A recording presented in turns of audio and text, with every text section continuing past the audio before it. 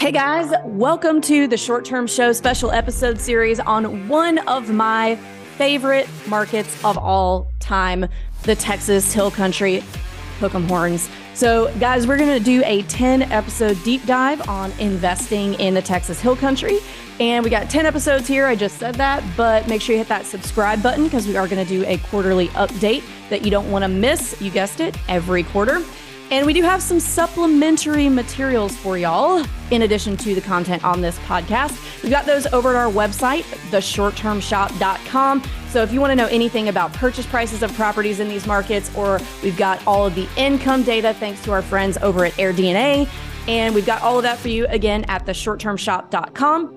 If you guys want to buy a short-term rental with a short-term shop agent in the Texas Hill Country, email us at agents@theshorttermshop.com and we will hook you up.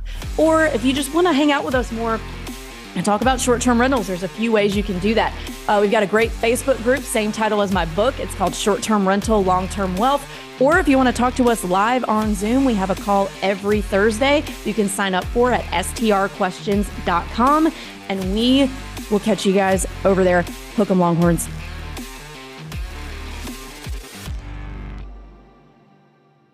Hey guys, welcome back to another episode of the Short Term Show special episode series on the Texas Hill Country, one of my favorite markets. You guys have heard me say that for about 5 episodes now, so I'm going to try to stop saying it.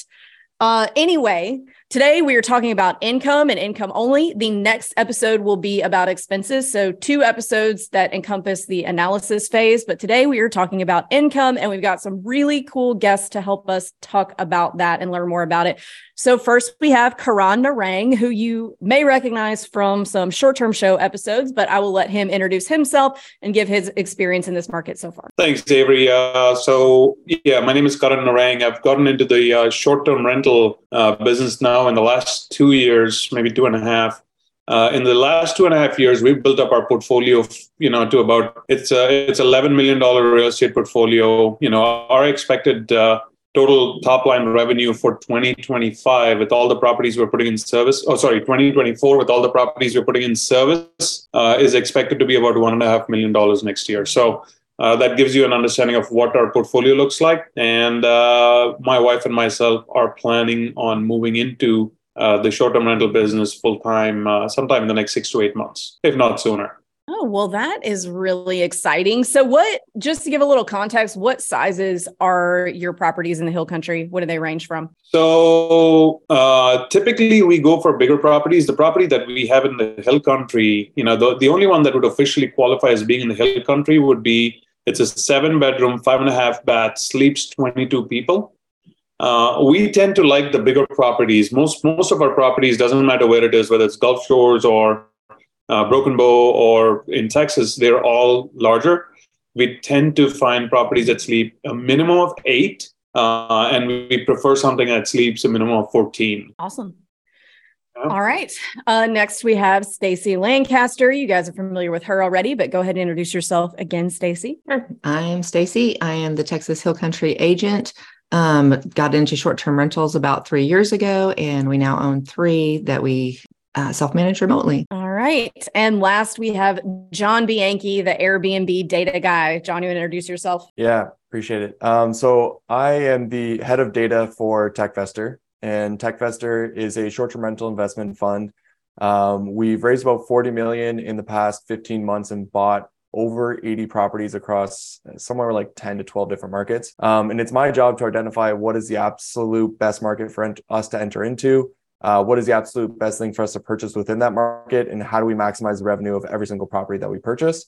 So that's what I do during the day, but I also have a Airbnb data consulting business where I help other people understand my processes to be able to do the exact same thing for themselves. And so I live and breathe Airbnb data all day, every day. However, I do want to mention that the last time I was on here, you had asked me about cash on cash. And the funny thing about this is that I live and breathe Airbnb data. However, I have not purchased my own property yet. So I'm in the process of actually figuring out, buying my own property and getting my own real estate and doing joint venture deals. I have had 15 Airbnb arbitrage and management contracts.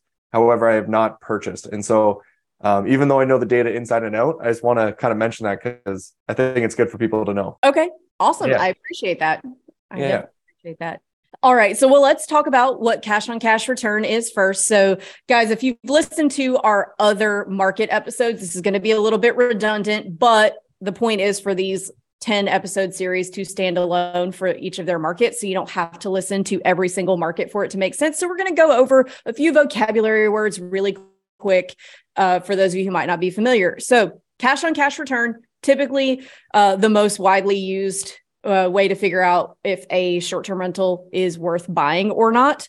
And really what that is, it's very simple, is the amount of dollars you put in to acquire the deal and fix it up versus the amount of dollars you have in your bank at the end of the year after all of your expenses. That includes your mortgage, includes your financing. There are some other things you can look at, such as cap rate and net operating income, but those do not include your mortgage or your debt service. So I like to look at cash on cash return because it includes everything. And it doesn't really leave. I feel like a lot of times when people start throwing around terms like NOI and cap rate, newer investors can get a little lost because they think that's the true net, but it's not. It does not include your debt service. So for all intents and purposes here, we are going to use cash on cash return, but wanted to set that standard really quick before we move on. So let's talk about income numbers in the Texas Hill Country. So are there any areas, or actually, John, I'll let you start with just a brief synopsis, and then we'll all have questions, based on a number of things. Yeah, this will be fun. So I'm the only one who doesn't have like actual experience in that area, but I've just looked at the revenue from a high level. So I'm going to spit out a whole bunch of things that I saw, and I'd love to hear everyone's feedback on it. So there's obviously, I like you said, Avery, at the beginning, you really like this market. This is my first time like really diving into this area, and I genuinely loved it. Like the Airbnbs themselves, the way that they look, the amount of revenue that they're making. It is a very quaint, nice market to be a part, like in, and it's very large as well. And then you also have San Antonio and Austin that are super close, driving all of that revenue. So, Fredericksburg is obviously the main core area where the most money is being made out of all of these different markets. I looked up some articles to try and understand all the different little cities that were important here, to figure out, which one should I be studying and looking into. But it was interesting to see the revenue would continually drop off as you would get into these sort of other locations. And so the most revenue without a doubt being made is in Fredericksburg. Then you got New Braunfels, I believe I'm saying that right, as being like the second largest. Yeah, New Braunfels. The second most money being made, right? Then it goes into Canyon Lake, then Wimberley, which is my favorite, Dripping Springs, then Spice Wood, and then Marble Falls. And then it sort of just kind of falls off from there. But, going through all this data, my whole job is to try and find cash flowing properties. That's what I do. And so when I'm looking at these markets, I'm looking at how much revenue is being made, but then I'm also trying to see what kind of properties are for sale and how much they're going for. And I think I'm just going to throw this out here, but I thought the best cash flowing area was Wimberley, and with Fredericksburg potentially being the second best. Okay. I'm going to completely delete that from the episode because Wimberley is where I'm looking. So John, just go away. Anyway, I'm not deleting it. I'm not going to delete it, but okay. That's my favorite area. Anyway, so it is good though to know that the data, because my mind is not as data and detail oriented as yours. It's good to know that mine and yours have converged. But let me make sure I get under contract before this airs. Anyway, go ahead. Well, that's good. See, this is high level. You guys have the actual tangible experience. So I'm glad I'm on the right path. Let me just interject a little bit here. Do. And Avery, I think this is for you as well. I think the most money is to be made in places that are not common, that people don't understand. Wimberley is popular. People are going after properties there. Revenue, I think returns you're going to start seeing them dip. People tend to flock to these regions. New Braunfels is almost similar. For example, my property is in a little town called Jonestown. Do you guys even know that name? Okay, so we'll talk about numbers in a little bit. So to me, this is why I wanted to make sure, that morning episode we were supposed to have about what you should look for, what to buy. I think that's what it was called.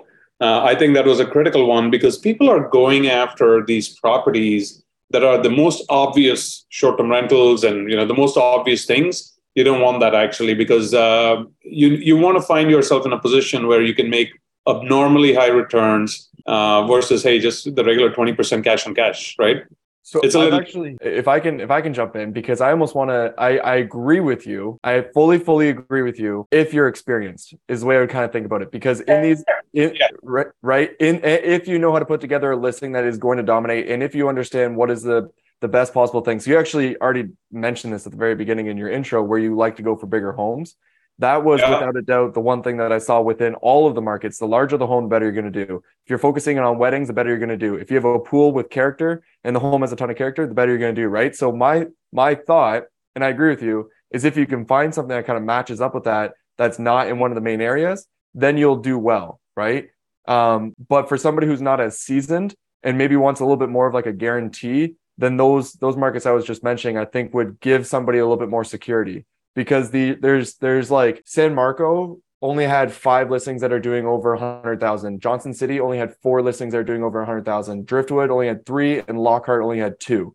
Right. So if you're really good, you can go into those markets and get crazy returns. But if you're not, experience can go get creative. For example, you brought up a good point. Our property is all about, we have weddings and events. People talk about that, but our numbers speak for themselves. And that all of the homes that I just mentioned that are doing over 100,000 in those smaller areas, they're all focused on weddings. They're all large homes. They all have character. They're all, you know what I mean? It's that's another reason I really like this market, is because it's very clear who the customer archetype is across the entire area.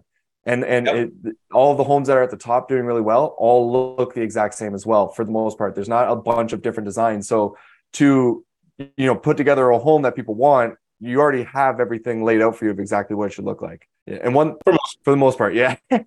I'm sure we would have we could really get into it. One other thing I wanted to mention too was that I thought this was an amazing area for unique Airbnbs. Small, 1-bedroom, romantic, secluded, with a lot of land, sort of romantic getaways, because you have people after the wedding that they just want their own little space. And then they have that really, really once in a lifetime Airbnb, right? And there's actually one that was a 1-bedroom, super unique design, making $175,000 a year, which blew my mind. Yeah. So, and then there's like domes making over 100,000 with some decks and views and little cowboy pools. So, anyways, a lot of potential for those as well. Yeah. So that's my high level review. Was that good enough, Avery? Yes. So, a lot of questions, of course. So, we've identified 2, maybe 3, 2A and 2B ways to really do well in this market. So Karan's method of buying big, huge properties and really doing the wedding thing. So let's talk about that for a minute. Karan, I would love to hear about your wedding venue property that you have and how it's doing. So our property, like I mentioned, is in Jonestown. It's funny. It's actually, I think the domes that John mentioned are very close to my place. The domes, I think, are in Lago Vista, which is the next town over from me. And it's a little unknown town, but what happens is our property shows up when someone looks for Austin. Our property kind of shows up because it's close enough. And the property itself is spread on 10 acres, and it's 2 separate structures on property. So we sleep 22. We host up to 70 day guests because that's what our space can accommodate. From an event thing, we've already had 2 full-blown weddings there. We're booked for several more this year. We're booked for a wedding, I think, even next year in February. So we've got several weddings on the charts. Our ADR, the way I look at it is we've invested, for example, we've invested our total investment in that property. It's about $1.5 million, give or take, something like that. We got lucky because we can't find anything like that anymore. I'm constantly looking and I can't find it. We actually did a cash out refi and it appraised at close to $2 million. So there's nothing available similar to that.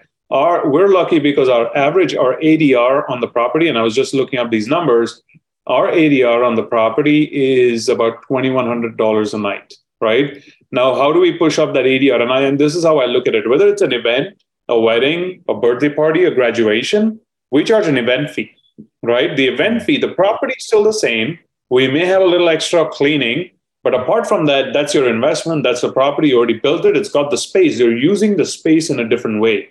So if you charge an event fee, so a typical wedding for us, Avi, and I think this will interest you, is $12,000 to $14,000. Okay. So we charge between $12,000 and $14,000 for a weekend. You can't just have a wedding at our place. Most wedding venues that don't have accommodation let you rent between 10 a.m. and like midnight, right?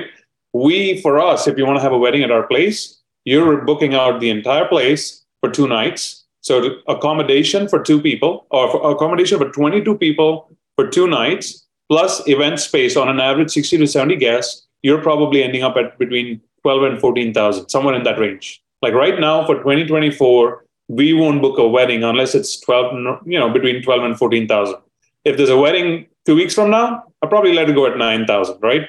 So but if it's 2024 wedding, it's 12 to 14,000. That's it. Now, what that does to me is that's the total revenue we generate in a weekend. That goes straight. That's my ADR, right? I mean, that money contributes to my ADR. I'm maximizing the revenue potential of exactly the same investment, the same property, versus renting it out as a nightly rental on Airbnb or whatever, right? 2 nights rental versus wedding. 2 nights rental on an average for us so far has been about 2,100, give or take, right? Or whatever the nightly rate is. If I'm able to book it out for a wedding instead, I can actually get 12,000 for the weekend versus 6,000 with a 2-night stay, right? So to me, that bumps up the ADR. It's the same investment, it's the same property. Yes, there's a little more overhead, a little more cleaning or whatever, but we also charge a bigger cleaning fee for a wedding. So for me, same property, same investment is being put to a different use compared to a normal rental, and I'm bumping up my ADR significantly. I got a question on that. So how much extra work are you doing when a wedding is being booked? Because really, once you start talking about catering to weddings, to me, that's almost 2 different businesses, right? You've got the business venue and then you've got the Airbnb. So my curiosity is like, are you just saying like, okay, now it's a wedding venue and I'm charging you 12,000, you do whatever you want with it? Or what additional work do you have to do? We don't do much additional work at all. Awesome. Because the space is the space. The stay is the stay. When someone comes and stays, they're still using the same spaces. What we've done is to increase the value and to get more weddings. We've invested in chairs and tables for 100 people, right? We have a place to store on property, and we throw that in as a freebie. Hey, here's chairs and tables for you guys to use, so you don't have to rent it from someone else. Right. We have a backdrop that we create for the weddings, which is 2 triangles, right? You've seen those triangle backdrops, because that signifies our brand, Adventure Awaits, right? 2 A's, it looks like 2 A's. We say, we'll throw in the backdrop if you want to use it. We also, in our contract, say we are allowed to use their pictures and all that stuff, but it's the same property and same space. Now, after they leave, there might be more trash. There might be more stuff going on the property, but generally it's the same. It's not like we're doing a whole lot more. And now they're free to bring their own caterers. They're free to bring their own DJ if they want to do that, but they clean up after themselves. We're not doing all that stuff for them. For the marketing on that, how are you marketing that differently? Like, so obviously you have all the chairs and you set up, and like you just said, you're allowed to use their photos. Are you allowed to then post all of those photos? Do you have all those photos on your Airbnb and showing it off that it's an actual listing, or are you marketing it somewhere else? We do have some of the pictures on Airbnb. We include some because we want to highlight the property, but we also want to highlight that we can have weddings. Just so you guys know, in the last 30 days, and I just looked at this number, in the last 30 days, we have had over 42 inquiries for weddings on Airbnb. Wow. And Airbnb and VRBO. Jesus. Okay, I have a quick question. So you keep saying 2024. Are you already booked up for all of 2023 for weddings and you're now taking 2024? No, we're not, right? Oh. So we only started truly pushing the weddings. Our first wedding was, I think, in November. And we started pushing for weddings because last year, sometime in August, there's this whole area of the property that we put down turf, about 3,500 square foot of turf. Because what do brides want? They want this evergreen hill country thing. If you want to discuss the property, we can certainly go through and I can walk you through what it looks like because it's hard for people to visualize. And so we did all this work. We started marketing heavily for weddings then.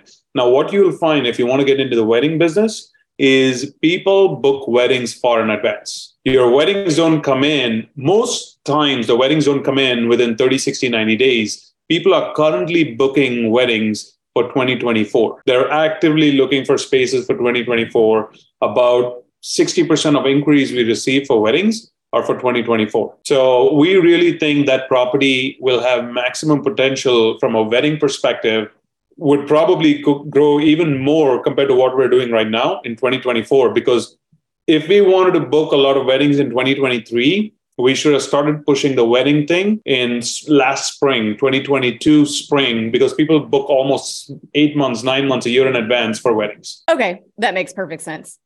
Yeah. So Okay, so the big way one to do well on this market is the big properties where you can host weddings. Way two is okay, so hang on. Now I've got like 4 ways in my brain. So there's doing the big properties. There's doing the thing where you're going into areas that don't have a lot of high performing properties if you are an experienced manager and just beating the pants off everybody. And then there's also the small, unique stay way. Is that right? Have I missed anything? Yeah. So I missed actually something. So that was right. But there's one thing that I missed, and I noticed how like pools are a huge revenue driver in almost every single market. However, for this market specifically, almost every single top performer had a pool. And if you didn't have a pool, you had a ton of land. So like Karen, do you have a pool in any of your properties? I think so the property we're talking about actually has a pool that looks like it's an infinity pool. That's nice. Why I said it's important to walk through the property with the numbers. There's a lot of people out there who are now looking for properties in the hill country and everything. But what they don't realize, so Avery, to your point earlier, right? There's 4 different ways or 5 different ways. Now, by the way, in Texas, if you want to do well, it doesn't matter whether it's in hill country or somewhere else, you absolutely want that pool, right? Without the pool, you're not doing well. One of the things we did is we also added in pool heating, right? So we heat the pool in the winter. February was a big month for us. I can't believe it. February was unbelievable and March was unbelievable. So we're already off to a big start. So to me, pool heating is important. But more importantly, I think, when people are looking to see what do I buy in the hill country, if you go and you say, hey, I'm just going to buy this, 3-2 downtown Fredericksburg, you'll do okay, by the way, right? It'll do well. You'll do $100,000, no problem. But if you want that abnormal return, something different, you better try to find something unique. What we like to do is we like to create little destinations for people, right? So I want large acreage. I want, when I'm looking for properties, I'm looking for 3 acres plus. So it needs to be something bigger than 3 acres. If it's less, I don't want it because I want a bigger space that people can gather. I can have 20 people from a family or friends or whatever getting together, just having a great time and doing nothing else. That's all they do, by the way. They don't do anything else. So to me, a large space, 4,000 square feet, 5, 6, 7 bedrooms, sleeps 20 plus, and you're creating a destination. Once people get in there, they don't want to go out. They just want to hang out at the pool. They want to sit around the fire pits, all that stuff, and have a good time. Two questions on that, if I can jump in. So everything you just mentioned is what I refer to as like the buy box for an area, right? All the different sort of criteria that you need. However, when you go and find new properties, do you try and find older, unique looking homes? Because there was this certain sort of like whiteout brick that kept showing up everywhere with like old concrete. Do you look for homes that have that specific look to them? So it has that character? No, I'm not necessarily looking to see that it needs to be a certain look or feel. I like to see the property as a whole and say, does this fit the vision that I have for what this property can be? When someone walks in here, and if I'm that guy who walks in there and pays $2,500 a night, does this feel $2,500 a night? Does this look $2,500 a night? And I'll tell you what, my property, so is nothing special. The property, we've got 2 structures. The main house, we didn't even fix it up. We've done some work in it, but it is a basic, simple home. It's nothing fancy. It's a 25-year-old home, right? The second thing, we tore it down to the studs and we put in a lot of money to rehab it because it was in bad shape. But the homes themselves are not like unbelievable wow kind of factor. It's the rest of it, the whole property as a whole, how you enter the gates and how you go in is a big roundabout. And then you just walk to the back of the house and you got this wow view out there. It's that all of a sudden people are like, man, this place is awesome. And they don't about it inside, they're hanging out outside. So love that. That's what I actually refer to as an inefficiency within the market. So in other words, you found a home that, maybe didn't cost an arm and a leg, but it still had all of the other requirements that you're looking for that were going to allow you to drive revenue. The other thing that I was wondering if you've ever considered is I noticed that, like, I just did a search right now and there's hardly any homes that have pools. And so, let's say you did find a home that was everything that you're looking for, but didn't have a pool. It obviously would be cheaper. Do you think it would be worth it to add in the pool, even though there's, construction time and, $100,000 pool, whatever it ends up costing, to make it look as beautiful? Do you think it'd be worth that investment? 100%. This summer, and I think Avery, you know this because you were from Austin, right? You went to college in Austin, I think. Right? Yeah, I'm not from there originally, but yeah, I went to UT and I lived there for about 6 years. Yeah, so you spent 6 years here. The summers are hot. August and September, people don't want to get out. And if you don't give them a reason to get out, either the pool or something like that, they'd rather stay in the air condition, right? They don't want to go out. So instead of letting that affect your bookings, having a pool is easily an attraction. Nice. That's kind of what I was thinking. If I were to be buying in this market, I probably would be trying to find the home that had every single thing I was looking for without the pool, and then probably adding in the pool because it seemed like it would be cheaper to do that. Yep. And you have all the land to do it, so might as well. Sure. And I agree with that in pretty much any market, that a pool all the time, like I haven't found a market yet that a pool is not a huge income driver. So for me, at least at the point I am in my career now, I'd rather buy the cool property and put the pool in later. But to me, it's 1,000% worth it. I've never seen a time that a pool wasn't worth it. And the pool heater, actually. So TechVestor puts a pool heater into every single home that we buy, no matter what. Doesn't matter what market it's in, no matter what, we put a pool heater in. And that was actually a huge mistake that I made going into Scottsdale when I was doing arbitrage. I went into Scottsdale, got 2 properties, thought I had all of the requirements that I needed, but both of those properties didn't have pool heaters. And because of that, it was almost impossible to get booked over everybody else because it's a very competitive market and everyone has a pool heater. So pool heaters are the best revenue driver. Yeah, we actually put in a pool heater in our property, and we charge $400 to heat the pool for 3 days. And people paid all the time. We'll heat the pool if you want it. Yeah. Got to have the pool heater if you're going to have the pool. Big time. And I always tell people in the Texas Hill Country, if you buy a property that does not have a pool, it's going to rent just fine, but you're definitely going to be able to charge a premium if you have a pool, and it will boost your occupancy. But mostly that ADR is going to go way up. I emphasize the pool probably a little bit too much. Obviously, you'd make more if you had a pool, but you definitely can still do it without the pool. You just have to know pay attention to what the other people are doing that are doing well without a pool and try and replicate them as much as you possibly can. Like Avery always says, the enemy method. Yes. It's the best method. Okay. All right. So now that we've kind of talked about the bigger ones, the pool, let's talk about the areas and the incomes there. So you had a little list, John, and I took some notes. So Fredericksburg, then New Braunfels and Canyon Lake, then Wimberley, then Dripping Springs, Spicewood, and Marble Falls. So I noticed that almost kind of sort of goes from south to north in terms of what makes the most money. Do you want to speak to any of that? Yeah, it's interesting for me because I don't know all these locations intimately, right? And so I'm really just looking at it from a high level. So even when you say it goes from south to north, I can't visually picture where every single one of these places are. I tried to do it as best I can. But to me, this is just telling me that there's obviously something within each of these areas that's driving a lot of revenue. And so I know Fredericksburg for sure. That's one I do know. Canyon Lake is obvious because it has a lake around it. Wimberley was kind of in between, perfectly between Austin and San Antonio. But the way that I always think about this is I love markets where there's a ton of money being made across a lot of properties. I always talk about this. I love going into really competitive markets because the reason I like it is because there's so much demand.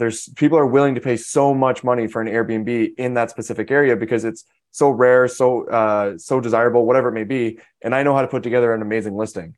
And so if I were to be looking at these different markets and trying to decide like which one do I want to go into, I may not get I'm definitely going to be paying more for the home in Fredericksburg compared to Johnson City, which are side by side. However, I know for a fact I can make like a lot more in Fredericksburg than I can in Johnson City. And so I would be okay with that, knowing that I could put together a listing that would be even better in Fredericksburg. I don't know if that's exactly what you were, the type of answer you were looking for, but that's kind of where my brain goes, is like, how do I analyze these different areas? How do I make sense of which one I want to go into? And what do I think about each of these different spots? No, I mean, I love the like data only perspective that you're giving, because I think that helps a lot of people who are listening who also are not necessarily familiar with the different areas, and they don't care where it is. They want to go where they can make the most money. So yeah, I really like that answer. Yeah. And like, I kind of mentioned this already, but I feel like Fredericksburg, New Braunfels, Canyon Lake, these and Wimberley, like these are like safer locations in my opinion. So if you have, a good amount of money and you're not looking to make crazy amount of cash flow and you're just looking for a good like second home that could potentially cover the expenses, it feels like those would be the areas that would be more so focusing on than the other ones that Karen was talking about, that obviously would be the significantly better deals, which I kind of already mentioned. But yeah, it's just that's how my brain goes. Like if I was thinking about this for TechFester, we would be looking at Fredericksburg first, then New Braunfels, and I would kind of slowly make my way down the list to where there would then be less demand, and I'd be trying to find the inefficiency where the home values become lower but the demand keeps up, and that's where Wimberley like perfectly hits. You know what I mean? So Wimberley is the area where there's still a ton of demand, but the home values are getting a little lower. Remember, Avery said you can't say that. Yeah, sorry. Yeah. Apologize. We'll delete that. I can't help it. It's just I was too impressed. There was actually like one home there right now that's $560,000, tons and tons of character, large, had a lot of land. And I was looking at it, I'm like, this actually would probably be a great buy for anyone. So whenever I find that, I know it's a good area. Awesome. Well, text me that one. I haven't seen it. Yeah. Or maybe I have. Okay, awesome. So, I mean, it kind of makes sense. So there's New Braunfels there's a lot of waterfront properties. Same with not a ton of waterfront properties in Wimberley, but they exist. So what do you guys think in terms of views versus like hill country views versus river or lake views? And does it matter? So whenever there was a river in any of the areas, all the top properties seemed to be on the river. It would be about 90% of them were on the river. As for views, it's called the hill country, but there were barely any hill views, in my opinion, when I was going through all these different listings. So it seemed like the riverfront views and the lake views were definitely a larger revenue driver in comparison to anything else. If we're comparing those three, but that's just my overview. What are your guys' opinions? I was going to basically, yes, if you have a river, if you're on a river or have a river view, obviously you're going to be able to demand a higher revenue because those are higher in demand. But even things that are not on a river will still rent. It's just the ADR is going to be a little bit lower. There's not a ton of properties with views in the Texas Hill Country. So when they do come available, I sent everyone last week that had the best views I had seen in the Hill Country because it's just not that common. But they do well if you can find them. They're just rare. So I'd like to say our property does so well primarily because of the views. We're close to Lake Travis, but it's a 5-minute drive, I'll say 5 to 7 minute drive. But the views are unbelievable. I mean, I have not found another property like that. And that's the number one reason people rent our place. People use it as a backdrop for the weddings. And again, if you're interested in looking, John, you can go to AA Stays, www.aa as in adventure awaits, AA Stays, stays.com, and you'll see it there. Yeah, we'll definitely be talking after this. I have a ton of questions I want to go and ask you. But the one thing I did notice, and Stacey, you've said this twice now, where it's like, even if you don't have a pool, it'll still get rented. Even if it doesn't have views, it'll still get rented. I'm assuming you're saying that just because it is rare to find a property that's on the water or that has views or that has a pool. Because when I was looking for all these different homes, because I'm trying to find a deal, right? I'm like, okay, let's find one by the water. How much do they make? Find one with a pool. How much do they make? And there's just not a lot of them. Yeah. And so you know, but there's a lot of land for sale that's along the waters, right? So like, I'm curious if building is something that people should be considering out there. Sure, maybe that's another podcast, but just throwing that out there. My only hang up with building, and I'm dealing with this with trying to build like a house that we're going to live in that's on potential water, which is not happening, by the way, is that you run into things with wetlands and the actual allowable buildable area of a lot when it's on the water, depending on how big it is. You know, if you're buying 30 acres, it doesn't matter. So I think there may be some red tape to get through in that. And I also, when it comes to short-term rentals, I'm always would rather just buy something that's existing and not start from the ground up, even if I have to do a big rehab so I can start making money faster. But I'll let Stacey speak to that. Yeah, it really comes down to time to market. You know, how building is going to take a lot longer. And, you know, there's always unknowns when you get into building with delays that you might face and things like that. But yeah, I think there's a huge opportunity to do that if you have the patience and can wait before you start making that revenue. Agreed. I mean, that's always the hang up with that, unfortunately. Even with TechFester, Yeah. we don't buy anything that needs a lot of work. We're pretty much, from the time we buy it to the time it's up and running, it's 3 months, sort of like maximum. Yeah, we want that cash flow. Yeah, but I'll also caution you guys a little bit, right? Yes, it's a pain to do it, but I think it's in the long run, it's paid off for me at least. I bought that property of mine at 1.225, put in about 250 to 260 into the property to rehab the entire property. It took me a long time. It was a pain, right? It was painful, but when I did the cash out refi, it valued at close to $2 million. I pretty much got my original investment out of the deal. So my cash on cash return is technically through the roof right now. And I'm able to redeploy some of that money elsewhere, right? So there's a lot of opportunity there, at least in the Texas market, because there are properties that are unique and nice and, that are just not in a great shape. And as long as you have the right team in place, the reason why it was a pain for me when I first started this is I didn't have the right team in place. I didn't have the right contractors to work with. But now I have the right team. Now I'm open to it. I love adding square footage to the property. It instantly improves the value of the property so much. And I really enjoy that. Of course, only in markets where I have a good team that I know I can reach out and say, hey, I need you guys in there next week and I need this done in 6 weeks, right?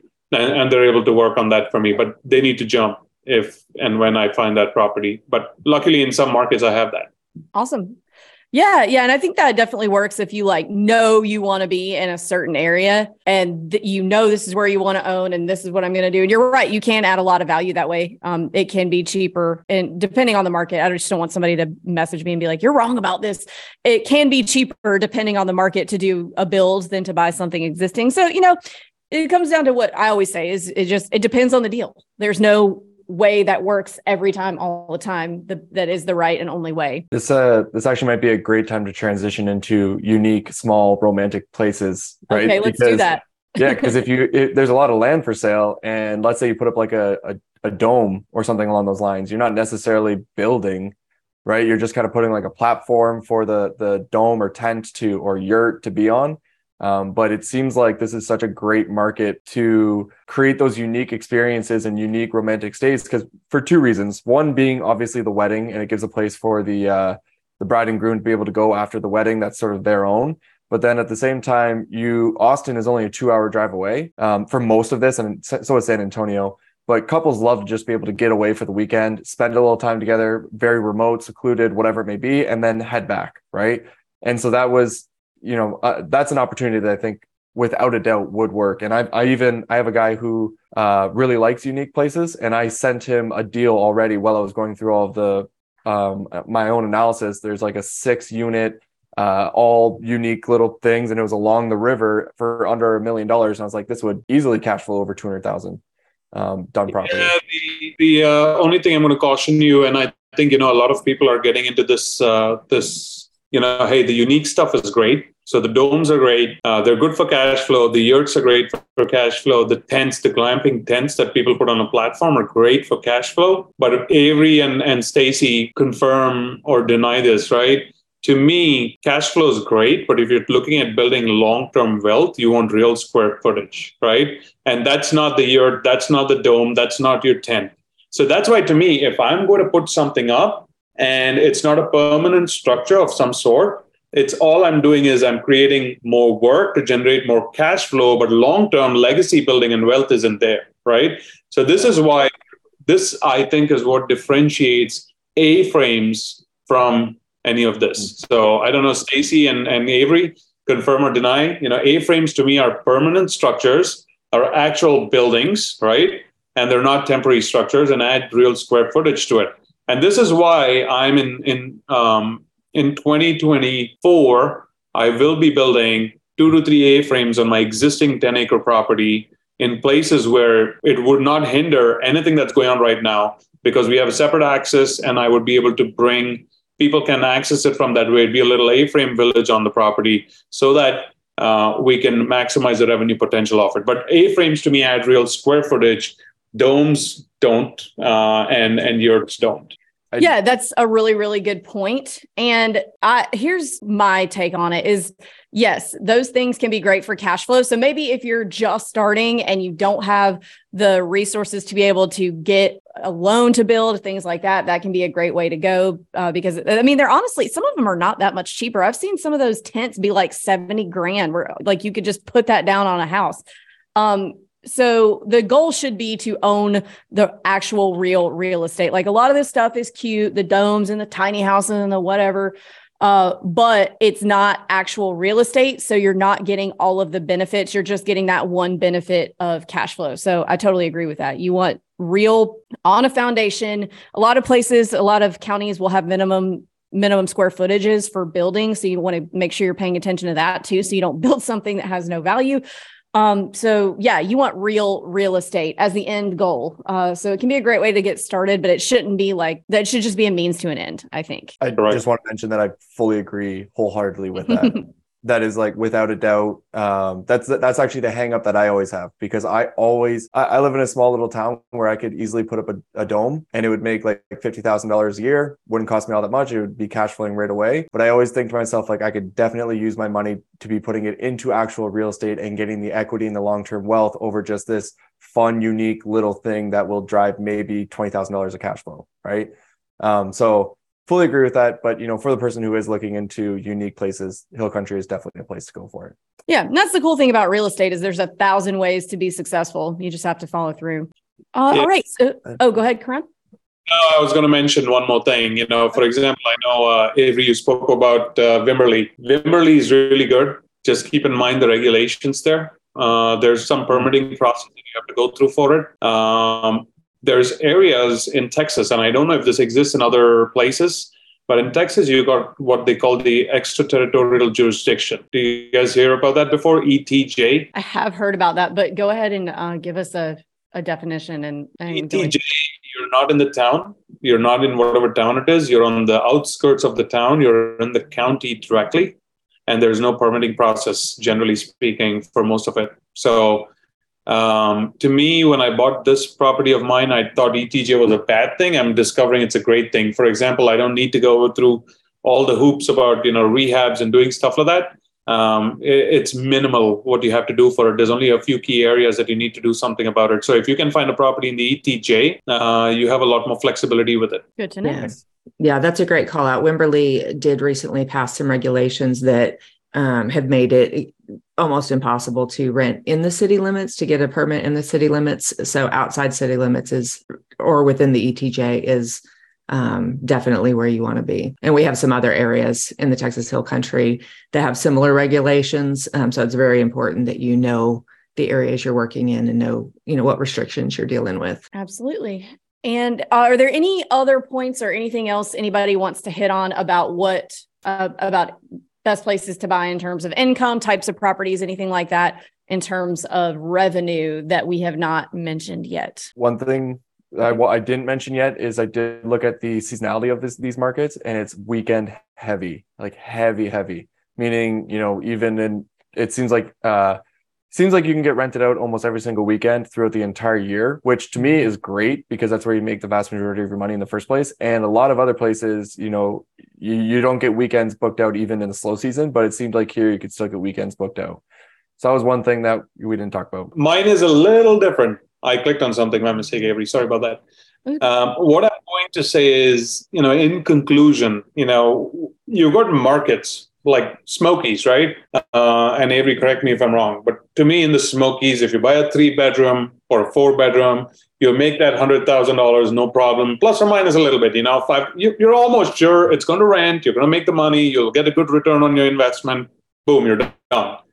And then there's markets like Texas Hill Country, which is lesser defined. It's not as well defined as Gatlinburg, as the Smokies, Pigeon Forge, where you know that you can expect certain things. So that allows you the flexibility of either going way big, or you may completely blow it out of the water, or you may crash and burn completely, right?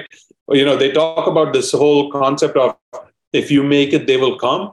So to me, that applies so much more. If you build it, they will come. That applies so much more in Texas. If you can build that through experience for the guests, they will absolutely come and you will defy all the odds, right? And John, you brought a good example right in time about the weekend market, right? Our occupancy, again, in the worst time of the year, which is the winter, right? In March, we had, I want to say, over 60% occupancy, a lot of weekdays booked, the whole 9 yards. Again, to me, this market is more about what you make out of the property versus people just coming to the market. So if you're able to buy a property, doesn't matter where it is, what it is, if you're able to create that experience and market it the right way, people will come. So buying the property the right way, the right kind of property, there's no one size fits all. Like in the Smokies, I buy a 3-bedroom and it's with a pool, or a 4-bedroom with a pool. I can be sure about something. This is my, approximately what I'll make, and it's a kind of a safer bet. In Texas Hill Country, you want a little more vision. It's not about what you see, it's about what you can make it. So that's where most people stumble. They get on this path of buying a property in the Hill Country, but a lot of them are gun shy because they're like, you know what?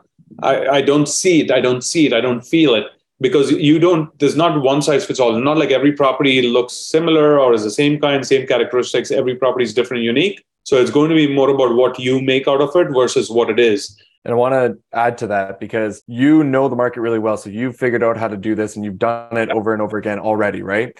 If you're not from this market and you have it and you don't know what to do, you don't know exactly the buy box and how to put it together, the way that you can get to that answer is by studying all of the properties that are making the most amount of money. I talk about this all the time. It's the enemy method that Avery always talks about. If you just simply go and look at the properties that are performing the best, over 100,000, over 200,000, and then start making notes on every single last thing that you're seeing and trying to find the most common things that are showing up over and over and over again, that's when you then will be able to know what the buy box is, which you've already laid out perfectly for everybody.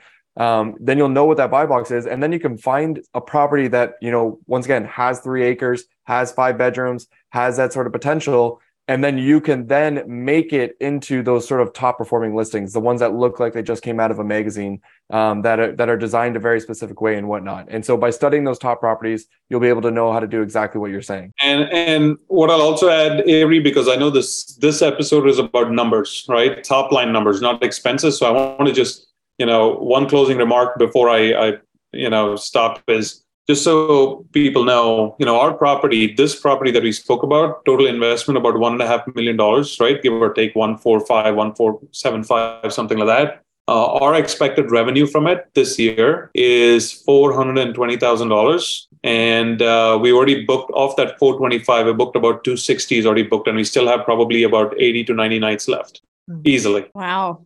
Impressive. So it's about what you make out of it, guys. Again, I will insist, if you look at the buy box, that's great. But again, you need to work with an agent who knows what they're doing. Stacy, or, with Short-Term Shop, whatever. Work with someone who knows to identify these properties that have the potential, right? And I think you can really, it'll beat any of the returns. I'm actually wanting to expand more and more in Texas because I'm seeing this potential and I have the experience now. I would sell 1 or 2 other properties in a heartbeat to move my assets into Texas a little more and create these unique experiences. Awesome. Well, what a great episode. I knew, not to toot my own horn, I knew Karan and John were going to be a good combination for information. So thank you guys so much for coming on. And guys, if you do want to buy a house in the Hill Country with Stacy, you can email us at agents@theshorttermshop.com. Or if you just have further questions, you can join our Facebook group called Short-Term Rental, Long-Term Wealth. And in addition, I almost said or again, we also have a Thursday live Zoom office hours call every Thursday. You can sign up to join that and ask as many questions as you'd like at strquestions.com. Thanks, guys.